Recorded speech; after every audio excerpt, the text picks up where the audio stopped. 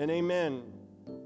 You know, just before I get going again, there was some stunning news, if you followed the last few days, wasn't there? And we see a little shaking going on in the bear, in Russia, in the bear. There's some shaking going on, and typically what happens when that happens is that the bear comes out growling and biting even harder and trying to show itself as being stronger and so we need to pray hard, because when dictators are put up against the wall, they only know one thing, and that is to come out and threaten and intimidate. And oftentimes it's a pivot. And from both my training as a political scientist and also in just watching and learning and understanding even Bible history, it's a pivot. And typically it pivots to a weaker or somebody else where they can get other allies to join with them. So pray hard, because I sense in my spirit a pivot. And in that pivot, it could well pivot towards anybody and anything, including Israel again. How many of you know Israel is always the bad boy that gets dragged out to the woodshed when it's time to get people to ally in different pivots and signs of the world? So pray. There's something going on. This wasn't just a historical glitch. This was something where the Lord's getting our attention, and I would expect very much that the dictator in Russia, and he doesn't like being called a dictator, but he is, the dictator in Russia is going to look to pivot, because he needs to strengthen himself in the world and in that country. And I want to pray for the protection of Israel, and not only that, but all countries that seem to be somewhat susceptible to that iron hand coming. Now, onto our message. I wrote to you that the Lord is doing a work from the inside out. From the inside out. And we want to discover that in the Word of God with the Word and the Spirit. And I pointed out that the Word, the Spirit, and the totality of the fullness of God is constantly changing and transforming us from the inside out and into the working of the totality of God. Now, first of all, let's focus on the Word of God. Let's go to Genesis 1. Now, some believe, and actually if you've watched any of the series Chosen, that's on TBN, they did this, they took a license, and they showed this thing about John writing the gospel with his wife was helping him, could have been, I don't know, and she was giving him ideas and helping him with recall. And in that instance, it came time for Jesus, they called him Rabbi, to read something in the temple. And so John chose Genesis 1:1 and asked Jesus to read that. But let's see this.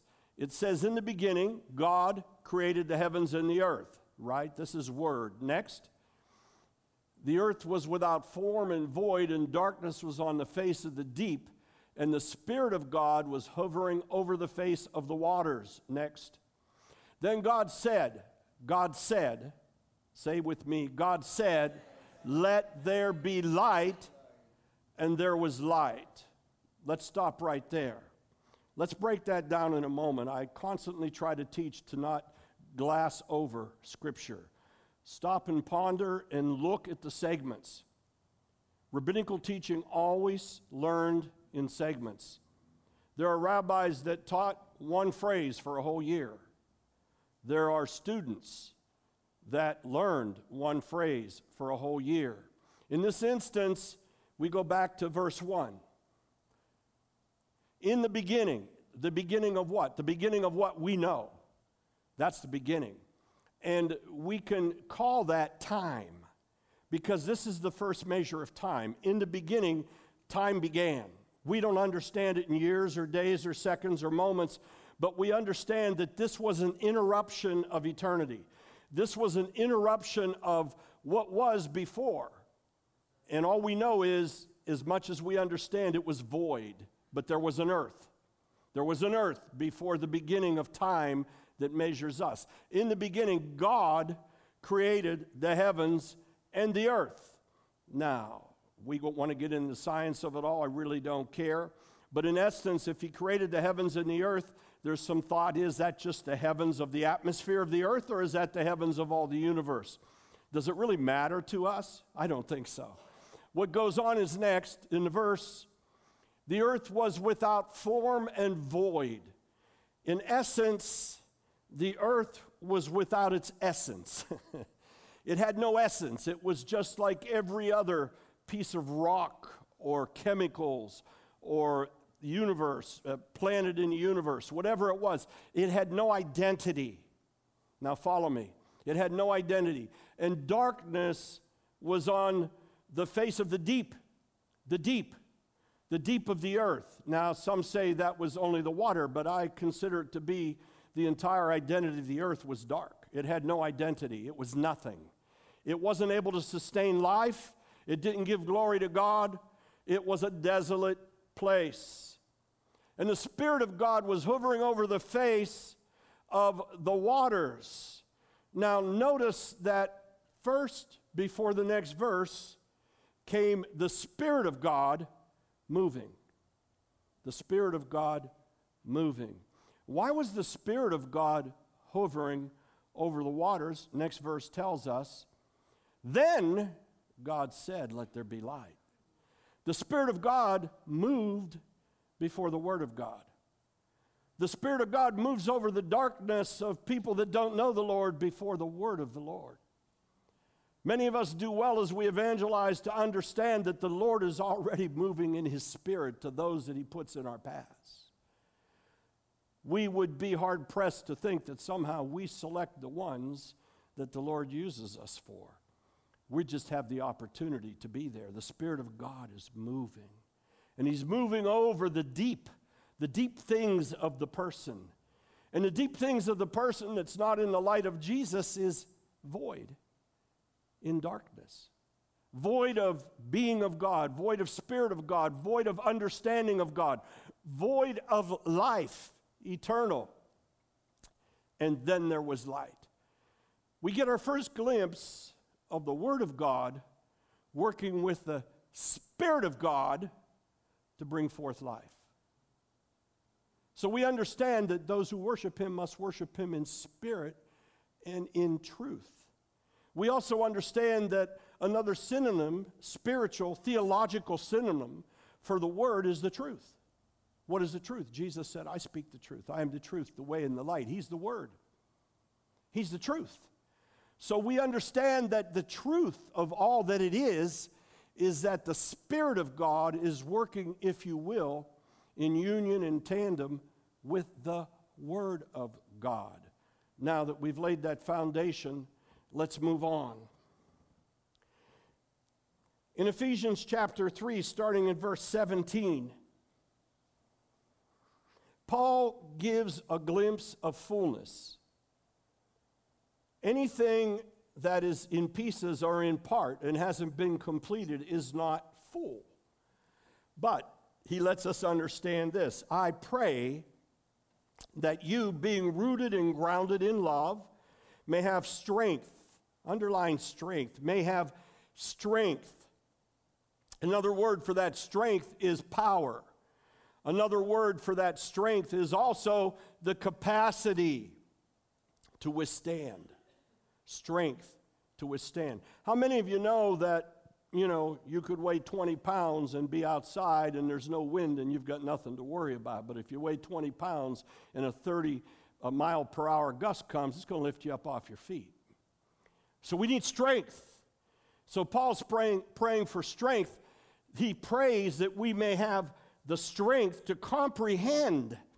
Notice that the word says comprehend, but as it's actually deciphered, it means both apprehend and comprehend. They're used interchangeably. To comprehend, how to apprehend with all the holy ones, what is the breadth and length and height and depth, and to know the love of Christ that surpasses knowledge, that you may be filled with all the fullness of God. We need to be able to comprehend, to apprehend, to be strong, to be able to be filled with all the fullness of God. Now, if that's what he's praying it because there must be some people who aren't filled with the fullness of God. It must be possible for you or I not to be filled with the fullness of God. Now, theologically, is that possible? Because when we were born again, as we'll get into further, we receive the Spirit of God, but do we receive the Spirit of God in all fullness? Or is there something we need to do? Or is there something that someone needs to do? Is there something that must happen or occur?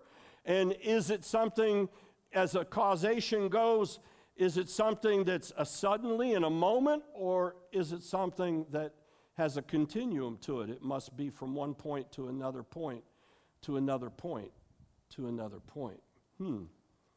So, he's doing a work on us from the inside out. Now let's talk about the Word of God as we just went to. As we look at Psalm 119, verse 105. Psalm 119, verse 105. I want to put a foundation for the Word. Now, it would take forever to put a full foundation for the Word, but let's just grasp these principles. Your Word is a lamp to my feet and a light to my path. This was David's testimony. Now, he interchanges meditating on the law and the law throughout the Psalms, and the psalmists do. But he never gets to the point about word incarnate. It's always directional. It's always external. He meditates in order to get direction. The word becomes a lamp to his feet, and it lights up his path for his life if he observes and is obedient to the word. What was the word at that time? The law of Moses. That was the word. And so it wasn't incarnate.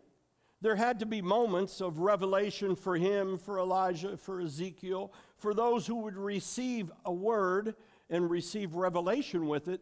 But if you look at it, it always comes when the Spirit moves upon them. It doesn't come upon them just by the word. So we understand that pre-Jesus, the word is directional, if you will, external. And that also lets us understand the law, doesn't it? The law couldn't fulfill all the purpose it was required to do because it required something internal that the people were unable to do. It required the strength that Paul was talking about that they didn't have. It required more than strength. It also required the opportunity to be able to comprehend and apprehend. How many of you know that in order to catch a fish, first of all, you need something that will go into the fish's environment, right? Could be a net, could be a string, could be a line. And then unless you're lucky and just happen to come out with one, you need to bait it. You need to have the proper things to get the fish. So it is with comprehending and apprehending the things of the Word of God. If you are not properly equipped, it just stays external. It doesn't come internal. And there are many people that live, some that even identify as Christians, that only observe an external word. They reject the move of the Holy Spirit. They claim that there was a certain time in biblical history when there was a baptism of the fire and Pentecost of the Holy Spirit, but that time did its work and it's over with. Almost like Jesus disappeared, so did the Holy Spirit. There are many that say that the Spirit being sealed is different than the Spirit being sealed that we understand, which maybe we'll get to today as well.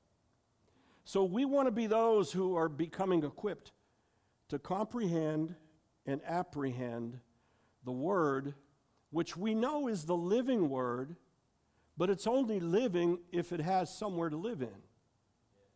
Come on. Something is alive only if it has the organism to live in. Otherwise, it's dead. A dead fig tree, useless, Jesus said. Right? A dead carcass just stinks. It doesn't give you anything. A dead soul has no ability to comprehend and apprehend the Word of God. It could be directional, but it cannot be internal. God is doing a work and does a work from the inside out. But when sown into the being of the heart, it becomes essential. Now, let's talk about essential for a moment. Essence of something is that which constitutes what it is intrinsically. Otherwise, it requires that substance in order to be what it is. An animal is an animal because it has animal stuff. And there are different kinds of identities of animals because they identify with different kinds of things. Plants, insects, birds, and human beings. Human beings are a species, both man and female, and human beings have a very specific identity and substance, unlike any other creature on earth, which shoots a big hole in evolution, right? We already know that most people have quit talking about it, except for those who don't want to give up and keep trying to explain our being, our wisdom, and everything else with their own desires instead of understanding the image of God. Essence is a thing that constitutes what it is intrinsically, and it makes it what it is. That substance makes it what it is, such that without it, it's not the thing that it's supposed to be. Now, we know blood is in the life. If we empty the blood out, we've got no more life. We might have life eternal, but the blood of this organism here on this earth is gone. To be absent from the body is to be present with the Lord, says the Scripture of God, for those who know the Lord. To be absent from the body could be present with something else if you don't know the Lord, because the Spirit has life. So there's substance, there's an essence that makes everyone and everything what it is.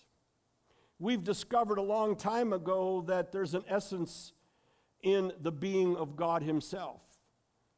We're not sure exactly how to define it, and nobody does, and oftentimes the word's used for so many more things than the essence of God, but it's His glory. It's His glory that makes Him what it is. It's His glory that resurrected the glory of the Father, Jesus Christ, from the dead. It's His glory that was sent into Christ to resurrect Him from the dead. It's His glory that we were told in John 17 has been given to us to make Him one like Him. It's the glory. It's the God stuff. It's the essence. Without that, you're not what you're called to be. But that glory is not one in nature of every human being. There's something required. It's called a new creation. And in that new creation, old things have passed away. What old things? The old things of yourself, your stuff, your personal selfish stuff is passed away, and new stuff has been imparted. And that's the divine nature of God. Now, glory is a transforming nature. Let's look at 2 Corinthians chapter 3, verse 18, please. Glory has a transforming nature. Glory can't help but transform. Wherever the presence of the Lord is, the Lord doesn't conform to anything. Everything conforms to Him. Every knee shall bow, every tongue confess that Jesus Christ is Lord. The void had no decision to make about becoming alive with light. The beings that were spoken into in Genesis 1 and 2, there was no negotiation, there was no discussion. It was done. Because when the glory of the Lord is imparted and ministered by the Holy Spirit, that which has been spoken in the Word activates and it conforms exactly to the will and person of God and the fullness of God. So in 2 Corinthians 3:18, here's what happens for a glory being. Turn to somebody close to you and say, you are a glory being.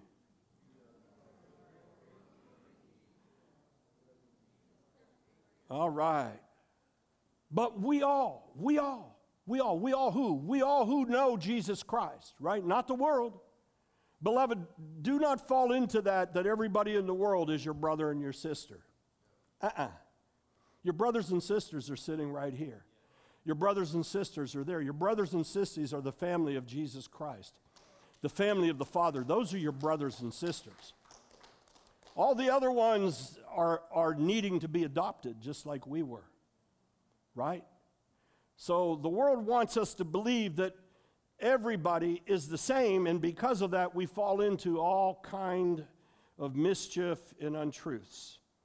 And we see a falling away of people from the image of God into the image of what people want to say we can and should be instead of what we are. But we all with an unveiled face. Why unveiled? Because it's like you're no longer having to be shielded from the glory of God inside the temple. We were unable prior to Jesus Christ. Man and woman was unable to be face to face with the glory of God. But we all with unveiled face, beholding as in a mirror the glory of the Lord. Beholding as if in a mirror, that's a strong statement. That's a statement that says, as if in a mirror, you're looking into the face of the glory of God, and He's looking into the face of the glory of God in you. You're being transformed. There it is. You're being changed from the inside out with the same image from glory to glory. Whose image? His image. With the same image. Let us create Him, both male and female, in our image. The whole idea of the transformation, the rebirth from the inside out, is to restore humanity into the image of God. Why do you think that the image is under such attack right now? Because Jesus knows the Lord's getting ready to return. And He knows all this nonsense and debate about is life in the womb alive, and all this nonsense about what is a man and what is a woman, and how many genders there are, and anybody can choose to be what they are. God missed it. Something went wrong physiologically or neurologically. All that nonsense is going to get arrested in a single moment when Jesus Christ returns. And the vain philosophies and science of man is going to be exposed, and there's going to be a lot of repentance going on. A lot of repentance. Every knee is going to bow, and there's going to be a lot of people asking for forgiveness, and we can only pray on the grace of God that the first shall be last and the last shall be first. Are being transformed into the same image from a glory to a glory. Wait a minute. Paul said, I pray that you might know the breadth, the depth, the length, the width, and the understanding to comprehend and apprehend the fullness of God. Here it is. We have to do something in it. You see, we get so lazy as believers, and there's so much lazy teaching going on, that all we need to do is believe in grace. If you believe in grace, you don't need to do anything else. In fact, anything you do is already covered in grace. That's not true. Grace isn't there to be abused and used. Grace is there to be our safety net and to protect us and to allow us into the open areas of a free life without fear of stumbling, because let me say something to you. We surely stumble. Huh? Some heads went like this, others went, We surely stumble. We surely need to get picked back up, and that's the grace of God, but by the grace of God. That's why Paul was asking for more and more, because he understood that he was trying to stay within the guardrails. He understood that the way things were previously as he was moving from a glory to glory, they weren't working the same. How many of us have come into the saving grace of Jesus Christ and, man, things just happened like this? People came in our lives, things got in line, our eyes opened up, supernatural things were happening left and right, but the longer we were in, all of those things weren't as often. They slowed down. And instead, we were relied upon to have more faith, more wisdom, more understanding, more obedience. And as it came, we were transforming. We were coming from this glory, which was a better glory than the one we didn't have, to another glory. But some people get stuck in the other glory, and they don't want to get out, or they don't know how to get out, or they don't have teachers to get them out. How many of you know that nobody can teach you what they don't have? Nobody can take you where they don't go or don't want to go. So a lot of times, sheep are the subjects of ignorance, the ignorance of the leaders. Leaders that refuse to allow the glory to move. And that's the danger of being stuck in a word that is not internalized. The danger of being stuck in a word that is not internalized is that it becomes legalistic in itself. And how many of you know there are a lot of legalistic Christians who don't even read the Old Testament running around the globe right now? Huh? How many of you know that? How many of you know that their mindsets are about this far and they don't really want to open it up any further? They only want to live in this realm because somebody taught them that was the realm, first of all. That's the first reason. And secondly, because it takes courage to change. Huh? Does it take courage to change? I know in my life I went through some radical changes. I hate to tell myself I had courage, but I think the Holy Spirit gave me a lot because it wasn't easy. And even today, I find it very hard to control and answer the call of God that's in my life that I know I'm supposed to do, and maybe you do as well, I think, because you have so many forces working against it. But the one thing that I take great comfort in and confident is knowing that we're ever changing. That's why we have to be so careful to want to repeat a formula of something. It worked then, so let's do it again. Do we ask the Lord first? Lord, am I supposed to do this the way I did it? Or is there something new? We could try to do things the way we used to do them, but then you're looking in a foggy mirror, and you're not seeing that face looking back at you. And it's almost like, mirror, mirror on the wall, who's the fairest of us all? You're expecting the mirror to tell you what you want to know, instead of allowing the glory of God to change and move. I had a lady once who came to me, and the poor thing, she had a very disobedient, adulterous husband. Not once, not twice. He even gave an engagement ring while he was married to another woman on Christmas Day. That's a hard one to counsel. With their children, they had their Christmas dinner, and he went out to his mistress and bought her a huge ring that he couldn't afford. The reason she found out is the bill popped up. He was also stupid. So she came to me, and what I wanted to tell her was to take that ring and show her, but I didn't. She came to me as a pastor, which I was her pastor. So I said, I have to tell you what the Word says. You have the right to just leave him right now, but you've already withstood 3 or 4 different opportunities when you could have with him cheating. Obviously, there's something there. You asked me, what is the first will of the Lord? The first will of the Lord is to stick it out. But the gracious word of the Lord is you're released. I said, but I only tell you this, and it was with the unction of the Holy Spirit. I said, whatever you do, don't put God in a box. I said, you're asking me to put God in a box for you. I can't gift wrap him in a box for you. I can only tell you this, that God is capable of doing anything to everyone and everybody at any time. Is this the grace that gets him over the top, the father of your children? Or is this just another blemish? They restored for a couple years, and then it fell apart. And by the way, the man attended church. Yeah. Attended church and attended my Bible study. How? Because that word was never internalized. That word was external. And somehow he grasped the comfortable promise of grace. And he frustrated grace. He abused grace. Trust me, I need his grace. We love his grace. Grace and truth are synonymous with one and the other. You'll never hear me preach down about grace. Grace is a gift of God. However, we need to protect grace as we protect our soul and our heart. And at some point, the cup can run out. I've seen it happen in people's lives.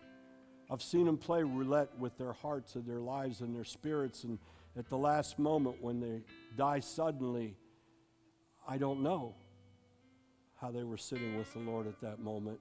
I just know what they were doing the night before, which certainly wasn't of the Lord.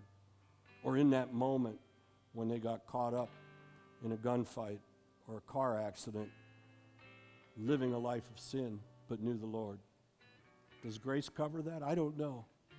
All I can do is encourage everybody and myself. Let's not play grace roulette. Let's live and know and have the confidence.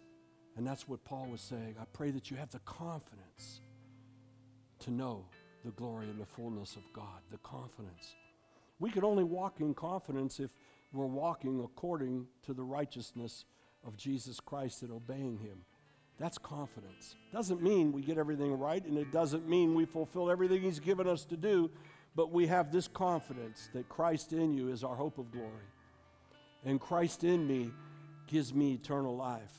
But I have to protect that. You have to protect that. That's our precious treasure. That's not a get-out-of-jail card. That's our treasure. That's a gift. So,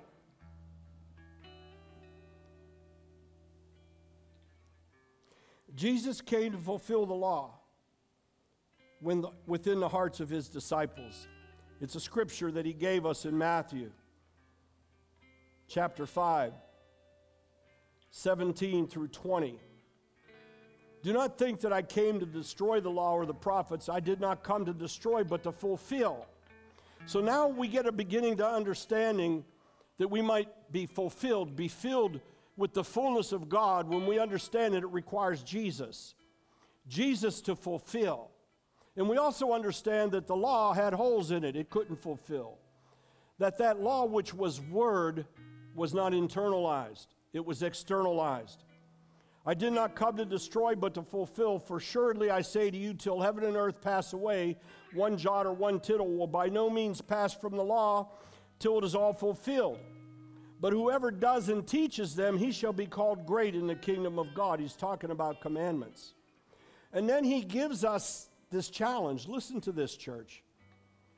The body of Christ needs to hear this clarion call. The trumpet needs to blow, and it needs to resonate with the fear of the Lord in the hearts of the body. For I say to you, I take it He's speaking to me. You decide what you want. You want it to just be historical, that's your choice. It's a living word. For I say to you that unless your righteousness, my righteousness, exceeds the righteousness. Say, exceeds the righteousness. Say it loud, exceeds the righteousness. There's levels of righteousness. You understand that? He didn't say that what I'm going to tell you now exceeds the righteousness of the scribes and Pharisees. You will by no means enter the kingdom of heaven. What he was saying is their righteousness only took them so far. It was external. Everything about it was external. And to this day, if you go into Israel or other places or even on an airplane, when the Orthodox rabbi or somebody takes out their tefillin and they begin to go through the external process of the Word of God, it's lacking spirit. It's not internalized. And it's repeated over and over and over. You know why? Because when the Word is not internalized, it's temporary. The law was a temporary fix. And it was only as good as the moment and the obedience. And here was the problem. The obedience and the moment couldn't sustain. In time, this moment is already history. Every second, every moment, every month, every year. Everything ticks. Time you cannot stop. That moment is gone. You need a series of moments in lives. That moment's gone.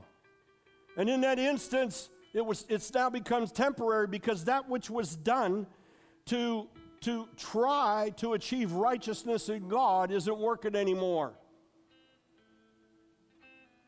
And the equipment isn't there to do it again. You have to sacrifice another animal. You need another priest. You need another feast day. You need another environment. You need to be in the right place at the right time and hope that it works. There's a lot of Christians living that way. Living by the moment, to be in the right place at the right time, just believing that it will happen that way without an understanding that external righteousness, that external word doesn't work. But here Jesus says, you need to exceed that righteousness. So that tells me there are depths and quality of the essence of righteousness. That's what that tells you. So, wait a minute. Frank, wait a minute. He was made sin who knew no sin that we might be made the righteousness of God. That's true. And we all have the ability to pray, but not everybody has the same gift or the same intensity of gifts, right? There are people that can pray for healings, and those healings are more apt to happen with that person because that's the gift that they exercise and use.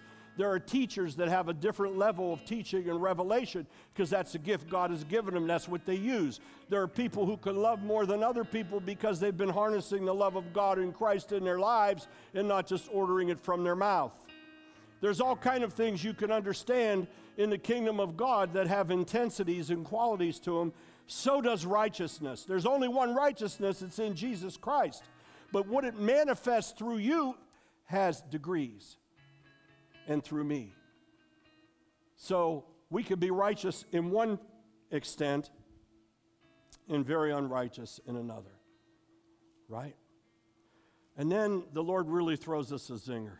It's a knuckleball. You know what that knuckleball is? The gifts and calling of God are without repentance. They don't change. Pastor Frank, so-and-so has a history praying for people, they're healed, he's got a big ministry, people are following around, but I happen to know that he's in adultery. How come God is still allowing him to do what he does? Because the gifts and calling of God are without change.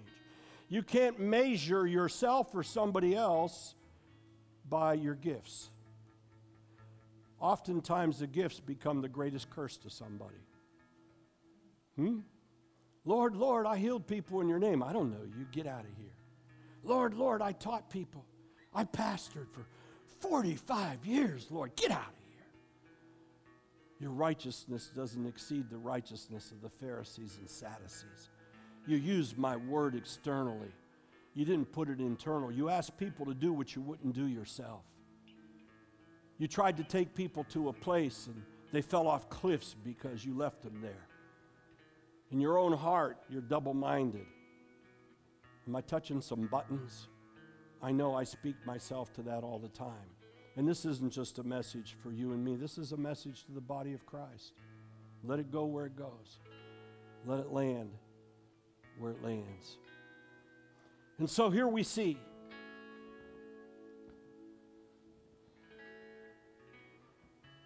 John chapter 1, read it yourself. He tells us that we got the law from Moses. But then came the light, and the light was the light of the world, and there's a correlation to Genesis 1. And Jesus is the light. So we understand that in this creation, there's a new creation. There's a recreation going on that is very similar to the last one. First, the Spirit of God moves over the deep. And then the Lord speaks the word. And then the word becomes alive. And it has roots. And the seeds begin to sprout and germinate. And they become a tree of life. Jeremiah, he told of it in Jeremiah 31, but I'm going to go to Ezekiel 36, starting in verse 26 first.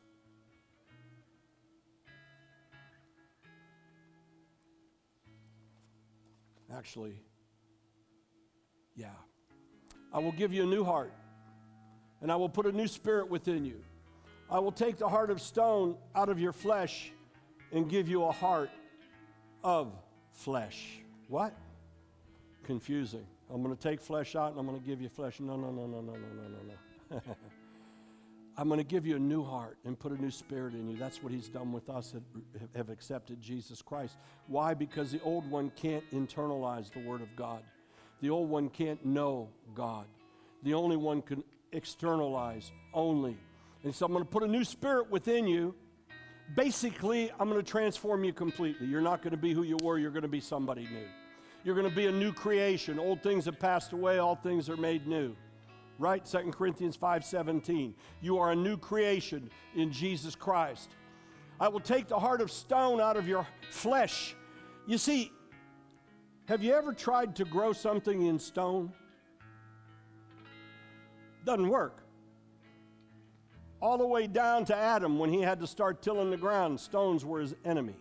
You're trying to grow something, you got to get the stones out. You grow something with stones, it doesn't work too good, does it? Kimmy knows. Doesn't work good at all. And you got to When you're trying to plant grass and put a yard in, what do? You rake it and you rake it and you get it down to fine powder, and then you've got some nice soil. The same thing with the heart of stone. Nothing can grow in it. The Word of God comes and just washes off with it, with the first rain, the first disappointment, the first lust, the first greed, the first challenge, the first excuse. Oh, how many of you know that right when you need a good excuse, there's a Christian there that'll give you one? Huh? You see, I got to preach to the body of Christ. I know the message to preach to the unsaved. You know the message to preach to the unsaved. The hard one's preaching to the body of Christ. Because then the body goes, who does he think he is? Happened a lot to Jesus, didn't it? Who do you say you are? How dare you say I'm going to kill you in the name of God? How many pastors get crucified in the name of God? How many teachers? How many men and women? Huh? But here's the good news.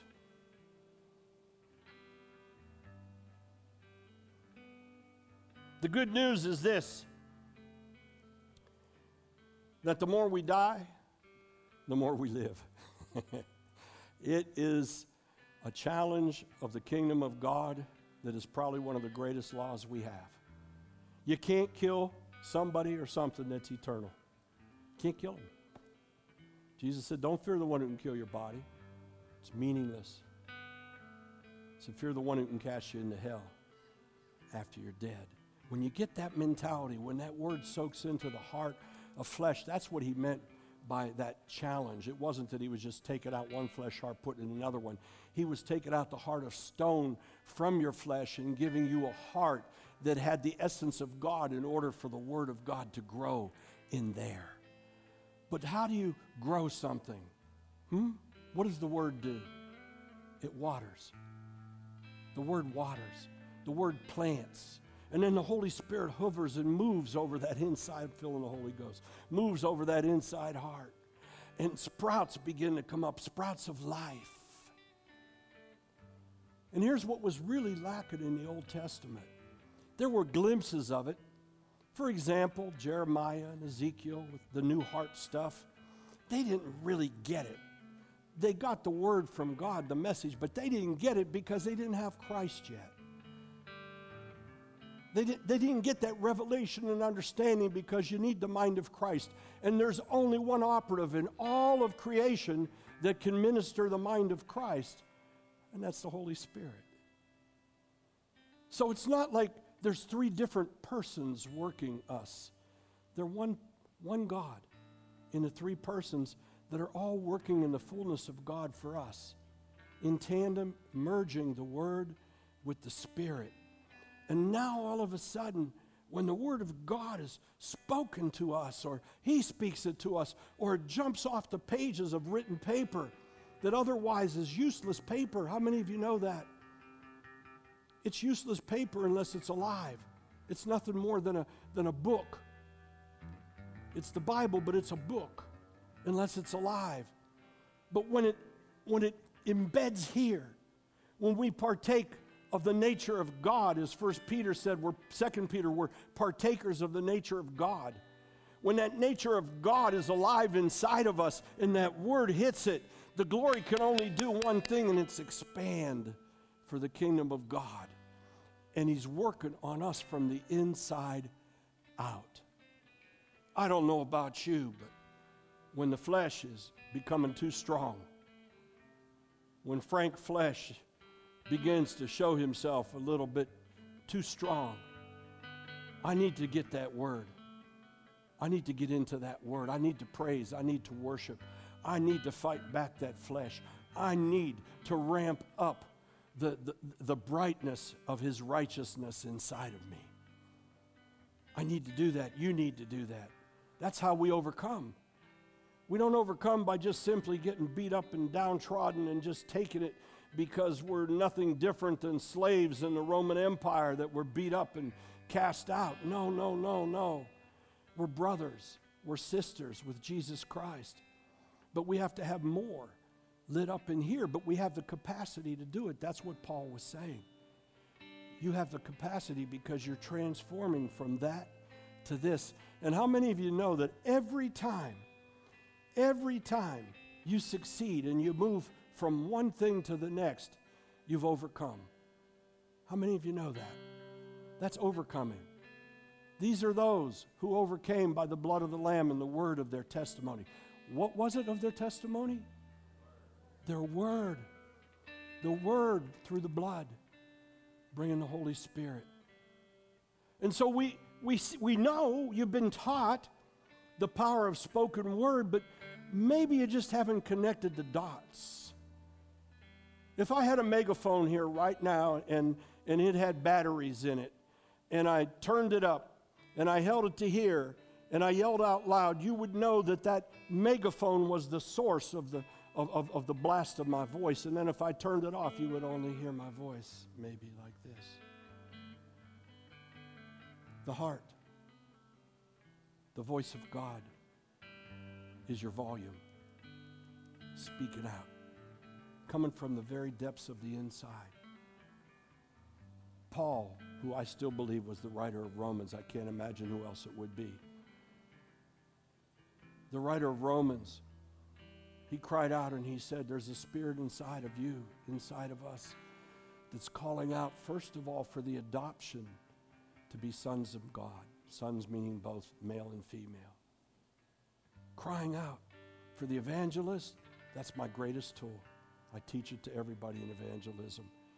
You already have the edge because God has implanted a code inside of everybody that's crying out for the adoption of the sons of God. Our wisdom, to trigger it with the Word and the Holy Spirit. Trigger it. Have wisdom. Sometimes it works to just say, hey, you need God, you're going to die, go to hell. Sometimes that works. Most of the times it doesn't. Sometimes you need a little more wisdom. Right? But when we understand what's working inside the heart, we understand that that seed was planted from the original image of God. Let us make him in our image. Because that was his family. The whole reason he created the species man was to have a family like himself. And so now we understand that as born-again creatures, new creation creatures, when that word comes from this place and is mixed with the Holy Spirit, you have the power, all the authority, the dominion, creative, procreative, however you want to look at it, to have authority.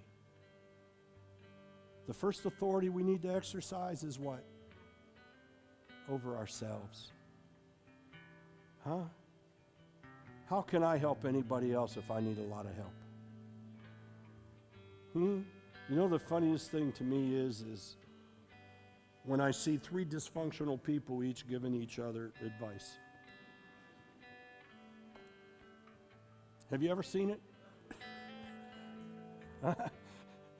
Yeah, I've seen it. I've had somebody tell me, well, I went to brother so-and-so and he told me how to do this. I said, well, how's that working for you? How's his life going? Well, he's got some stuff. He got some issues, yeah.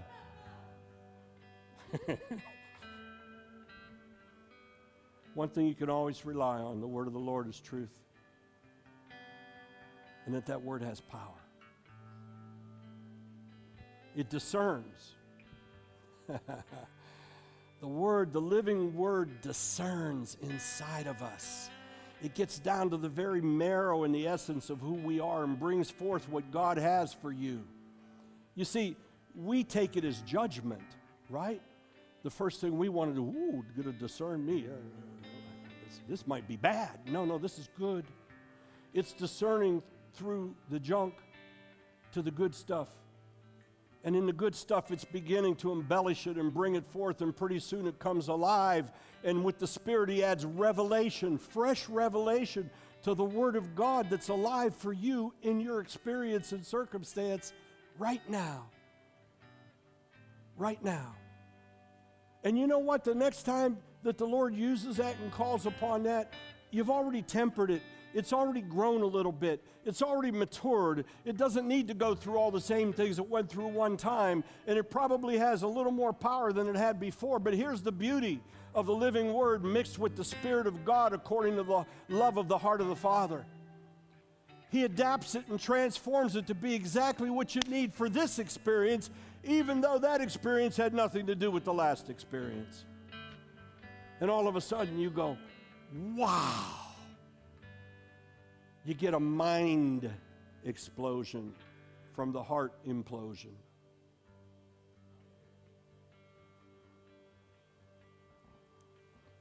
Okay, let's wind it down. Isaiah chapter 40, verse 8. Isaiah got this. Now remember something, Isaiah is a major prophet, right? Scriptures, major prophet. He's a big dude. The grass withers, the flower fades. Oh, that sounds so nice. Sounds like a hippie. I think Isaiah might have been a hippie. The grass withers, the flower fades, but the word of our Lord God stands forevermore. Here's the vision I get of Isaiah. He's getting the word of the Lord, and he's not really understanding everything he's getting. He's transcribing it. How many of you know they found some of his scrolls, his Dead Sea Scrolls, to prove his word? Especially about the Messiah. Huh? God preserved them. Found by a nomad. Not by a Jew, not by a Christian. Found by a nomad who sold them for money. God knew what to do. The grass withers. Here's what I get. Isaiah, he says, man, Lord, you're dumping so much stuff on me. People don't even think I'm real anymore. I don't think I'm real anymore. I don't think I belong in this world. What am I doing? I've got a language and I'm talking and writing things down that the rabbis don't see. They don't understand it because he's moving in the Spirit of God, right?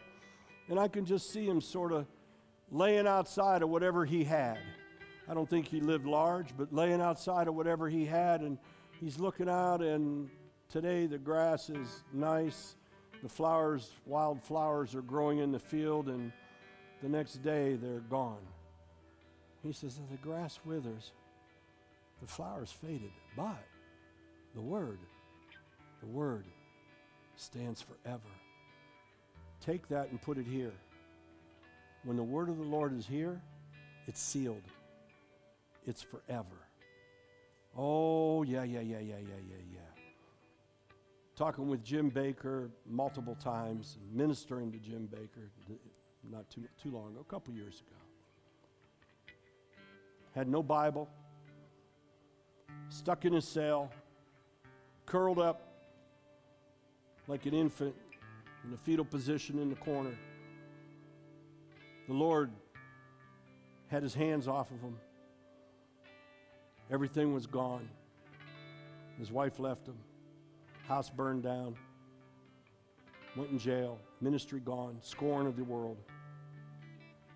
Nothing to live for. And he's inviting the devil to make a deal with him. You get me out of this, I'll give you my soul. He'll tell you.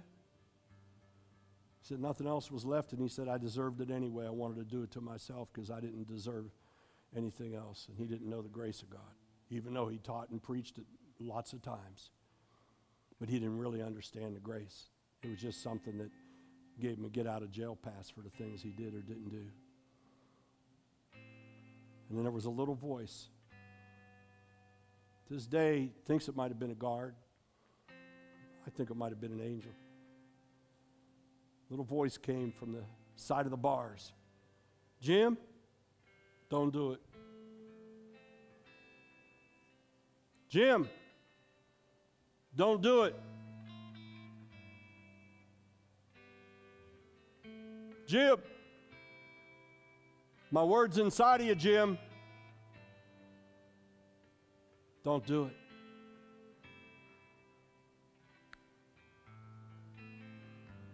He began to bring the word out of here, through here, in that dark, deep prison place.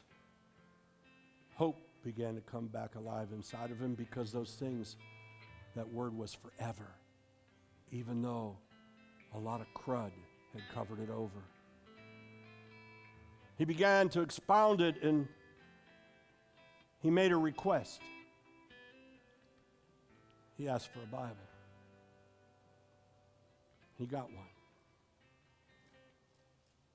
And he only went to the Gospels. Matthew, Mark, Luke, and John. Didn't go to anything else because all the other stuff was serving him pretty good in the flesh. Went to the Gospels, and he focused on only the words in red of Jesus Christ himself. And he went through months of repentance, months of change, months of transformation, months of humbling, and hope came back. And he came to the place where he didn't care anymore if he was in prison the rest of his life, because now he was teaching a Bible study, teaching only the Gospels, the words of Jesus Christ. And they came alive from that heart. The stone broke, and he began to appreciate who he was in Christ again. And he knew he was saved. Beloved, my prayer for you is you don't have to go to those depths to allow the Word of God to come alive in your life and everything that happens, but do this with fear and trembling before the Lord, but also with confidence that you surely are transforming. And if you're not, let me ask you to invite the Lord to get you moving again and transforming in Him. It's not what you do. It's not what you do. It's not how many things are you doing in the kingdom of God. That's all good. That's the fruit. It's what you are. It's what's happening right here. It's what you're letting go of. It's what doors are you opening up and allowing the light of the Lord to shine into. It's becoming honest with ourselves. The hardest honesty is to be honest with ourselves. That's a tough one. But it's liberating. And once we're there, we got to keep it moving. Keep it moving. This scripture,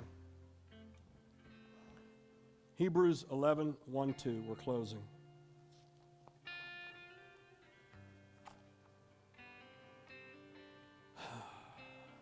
How powerful are the words of God in creation? I think we already know, but how about this? Now, faith is the substance of things hoped for, right? The evidence of things not seen. That was another whole thing. We got that. We should anyway. For by it the elders obtained a good testimony. Faith. Faith when you don't see it. Keep going. By faith we understand. By faith we understand. By faith we comprehend. By faith we apprehend. By faith we know. By faith we grow. That the worlds were framed by the Word of God. So that the things which are seen were not made of the things which are visible. What's that tell you? That tells you this. You could see this. It could be visible in your eyes. But unless you get the revelation to see beyond what is not that is, you're not moving in the Holy Spirit. It's external. It's not internal. We have by faith to understand that all of the worlds were framed by the Word of God, Genesis 1. The heavens and the earth. And He's still framing and creating. How many of you know that? He is the only being, the supreme being that can create in all of eternity in creation. Everything else is procreating that has life because that's the way He wanted it. But He says these things which are not seen are the ones are not visible. That's where the Spirit comes in. That's why you can't have faith. Come on. You can't have faith that lasts without the moving of the Holy Spirit. You say, what about Abraham? I guarantee you the Spirit of the hand of God was upon Abraham, upon Isaac, upon Jacob, upon the prophets, upon John the Baptist. The difference was it was moments. The Spirit of the living God couldn't live inside of them, only Jesus, because they weren't pure. And the Spirit of the living God is the essence of the glory of God Almighty. And the glory of God could not be touched by hands that are contaminated or by flesh that is not pure. But you have a pure vessel. How many of you know that your bodies are the temple of the living God? And that body isn't just the flesh. That body is everything you are. It's your whole being. That body only has life in a new creation because of the Spirit of the living God and the Son and the Father. Let us be in them that they be one, even as we are one. But we've got to transform. And we then understand now that this word, Jesus is the Word, it is so much greater than just words on a piece of paper or preaching or teaching or even things that we speak out of our mouths. That Word is holding the whole universe together. When you imagine the enormity of the power, the focus, the expanse of the living Word of God, now take all of that, put it here. The fullness of the living God is your potential, my potential right here. How full, Pastor? Incomprehensible. I can't get it all. I know in this life I won't, but you know what? Paul said, I keep striving forward. I keep moving on. I'm trying to attain it. I'm trying to get more. I know there's more. I'm looking in the mirror. I'm transforming from a glory to a glory. I get it, but I got to get it. That is us perfecting ourselves in the Word and Spirit of the living God. Father, thank you, Lord, for this word. Thank you for the revelation. Thank you, Father, that we have a better, not only a better understanding, but a better appreciation for you, Jesus, the Word, the living Word, a Word that's beyond what our comprehension is of Word. It's beyond what we've been taught, even as children, to learn words. It's Word, it's truth, it's you, it's Spirit, it's the fullness of God. And Holy Spirit, we ask you to continue to water and to move inside of us. And we ask you, Holy Spirit, to search out those deep things inside of us. Let the deep call the deep and produce those things unto the altar of the living God, Father, and bring forth fruit from these trees, O Lord. Allow us, Father, to be pleased and fast and quick to obey you. Allow our love to be genuine and true, Lord. And allow us, Father, when we stood, to stand and continue to stand even more. Give us the strength that Paul prayed that we might have. The strength to apprehend and comprehend the fullness, the breadth, the width, the depth of the understanding of you and your Spirit. Father, we know we won't get there in this lifetime, but Lord, allow us to keep trying and keep adding unto us. Lord, let the old glory become stale to us. Let it no longer satisfy us. Push us out like an eagle does its young ones out of the nest to learn to fly. Push us out of the old glory, Father, that, Lord, we strive for the new glory. And, Lord, when we've been there for a while, push us out again for the better glory, and the better glory, and the better glory, Lord, and the newer glory. Let us not try to find solutions in what was, but let us find the solutions in the things that are to be, as if they are now, Lord. Oh, my God, if we ever needed more to have that mind and your word and your Spirit hovering and alive in us as a generation, it's now. Father, we can't do it without you. Holy Spirit, we need you. Jesus, the world needs you. Let us be those mouths of the gospel. Let us be the fruits of your teaching. Let us be your hands, your ears, the cradle of your neck, Lord God. Let us be your love. And Father, in the chinks in our armor, in the chinks in our spirit, Smooth it over with grace, Lord God. Smooth us over with grace, Lord. Make us slick with your grace, Lord. To you alone be all the glory, my Father, my Lord Jesus, our Holy Spirit. Amen.